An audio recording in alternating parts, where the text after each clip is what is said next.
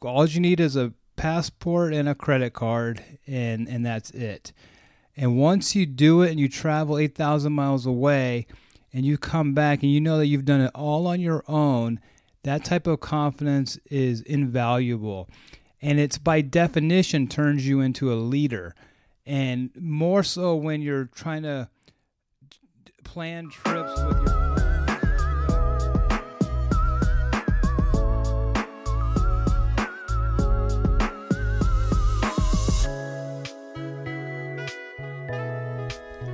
Welcome to Solo Travel with Darren, the podcast dedicated to giving you tips on international travel if you're going to be traveling solo.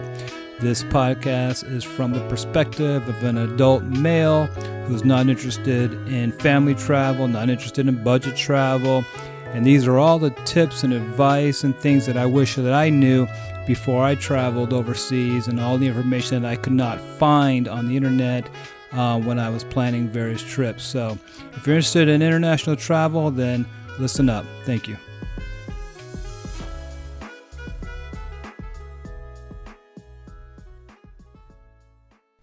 And hello, welcome to episode number 10.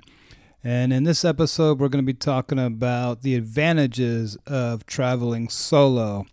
And since we made it to the 10th episode, I want to thank you for listening and downloading these different episodes. I didn't think there'd be more than 2 people downloading it, but it seems like we got over 100 so far in about a week. So I want to thank you, and if you keep listening, you'll get more helpful information on traveling overseas solo. So in this episode, like I said, we're going to be talking about the advantages of solo travel. The first advantage and the number one advantage is that if you're an introvert, normally, when you travel by yourself, you will turn into an extrovert, or you'll be more extroverted than you normally are.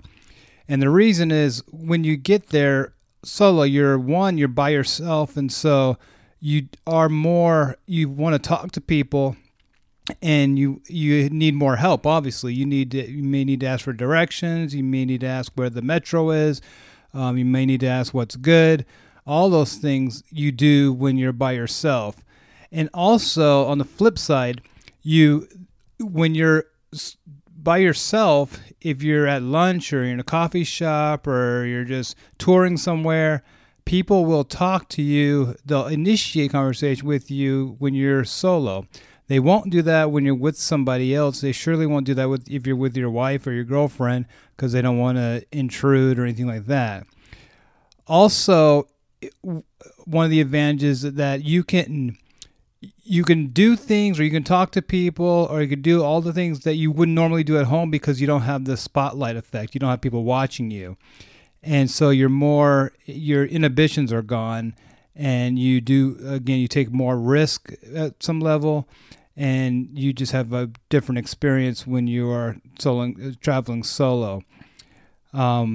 And then finally, well, not finally, but as part of being more of an extrovert, you instead of going on your phone and looking at MapQuest or looking at TripAdvisor to find out where something is or if a restaurant's good, you can just ask the locals, which is always a better thing to do, is ask them where they like to go and what they suggest. And also same with dating. I mean, if you want to meet a girl overseas, instead of taking out your phone and swiping right on Tinder, you can just talk to somebody in the street. And again, when you're overseas, you seem to do that more than you do at home. By the way, one of the best pickup lines in the world is, do you speak English? The advantage number 2 for solo traveling is it builds confidence. And I don't know if I've seen this written anywhere that this is an advantage of solo travel, but it definitely is. When you have the ability to make something out of nothing, it breeds the confidence in you that's better than anything else in the world. Once you book a trip with all you need is a passport and a credit card, and that's it. And once you do it and you travel 8,000 miles away and you come back and you know that you've done it all on your own, that type of confidence is invaluable. And it's by definition turns you into a leader. And more so when you're trying to plan trips with your friends or whoever, and your friends start backing out of the trips and they don't want to go or they can't go because of work and all that, everybody knows that you will go no matter what, because you're gonna do what you want, and it's that confidence that you're not faking. It's just that this is your real life. And even when you're at home too, when you're dating and all that, when you're dealing with women, it's the same thing. It's like they know that you're going to do what you want to do, and there's no question of whether or not you're faking your confidence or you're faking your what's called frame. And everybody knows that girls like confident guys. So that helps too. The third advantage to traveling solo is there's no drama.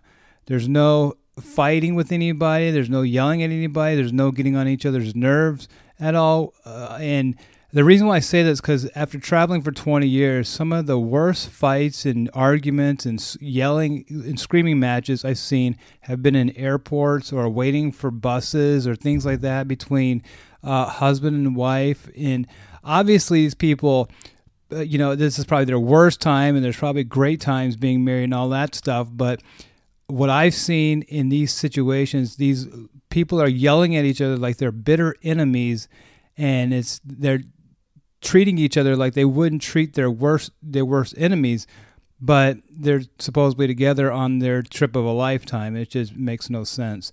So anyways, when you travel solo, you don't have to deal with that drama. The fourth advantage of solo travel is what's probably the most obvious one when you're traveling, is that you do what you want. And that starts at the very beginning. You decide where you want to travel to. You might have a destination that you want to go to, whereas your friends may want to go somewhere different. And you don't have to compromise. You go wherever you want to, and that's that. The second thing similar to that is, even when you decide where to go, you're going to have to worry about money and buying things. And some people want to spend a lot of money on a hotel. Some people want to stay in a $12 hostel. Some people want to eat out at 5-star restaurants every night. Some people want to eat at McDonald's. So when you're by yourself, you don't have to make those concessions or get out your comfort zone. And then also with the same thing as do what you want, you can change your plans whenever you want to also. So if you get somewhere and you don't like it, you can leave early if you want to. If you get somewhere and you love it, and you can stay longer than you plan to if you want to. Again, it's you are making those own decisions on your own. And so that's an advantage. And again, that's probably the most obvious advantage when it comes to solo travel. The fifth advantage to solo travel is once you come home, you are changed. And this is, frankly, this is a advantage to anybody who travels solo or not. When you do come back, you are a different person. And you're a different person in the sense that you come back with the memories and all the people that you've met when you were gone, especially with Instagram these days and social media these days. You have all new friends, and you understand how people live and how people think and what their outlook is in the world, and you have more sympathy for what they go through. And so then when you see news accounts on the news about what's happening somewhere, you know what it's like for those people, and because you have friends now who live there every day. And so travel definitely makes you more sympathetic to everybody. It makes you put yourself in other people's shoes. And then the sixth advantage to traveling solo is that when you're there, you are more present.